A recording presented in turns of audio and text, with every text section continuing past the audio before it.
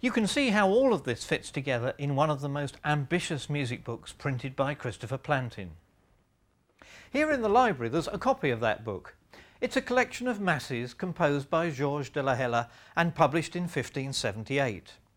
It's a very big book, and it has to be because it shows the parts for the 6 singers laid out on one double opening of pages. The start of each part is marked by the large capital letters. Remember also that the size of the type would have to be large because 6 people would be singing from this book at the same time. It's not like just one person reading a book by themselves. Here at the Plantin Museum they've made a reconstruction of the complete set of type or form for one of the parts.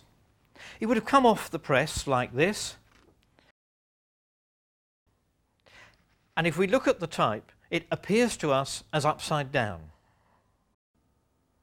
If you look at the form the other way round, so that the words are underneath the notes, you have to read the music from right to left.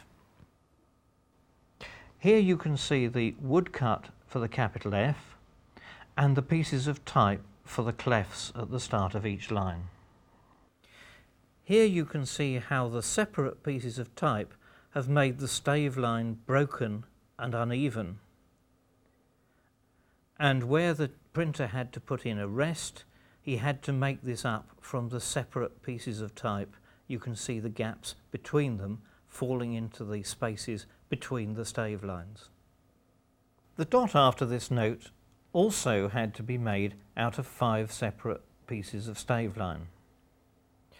The sharp sign here is on a piece of type that covers 3 of the lines, so it had to be made up with an extra piece of type for the line at the top and another piece of type for the line at the bottom.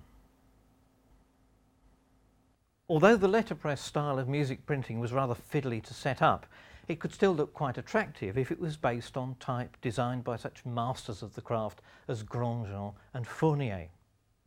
It proved inadequate though as new styles of music developed. Separate notes to each syllable in vocal music quite suited the letterpress style, but successions of fast notes for violin or harpsichord didn't suit it so well.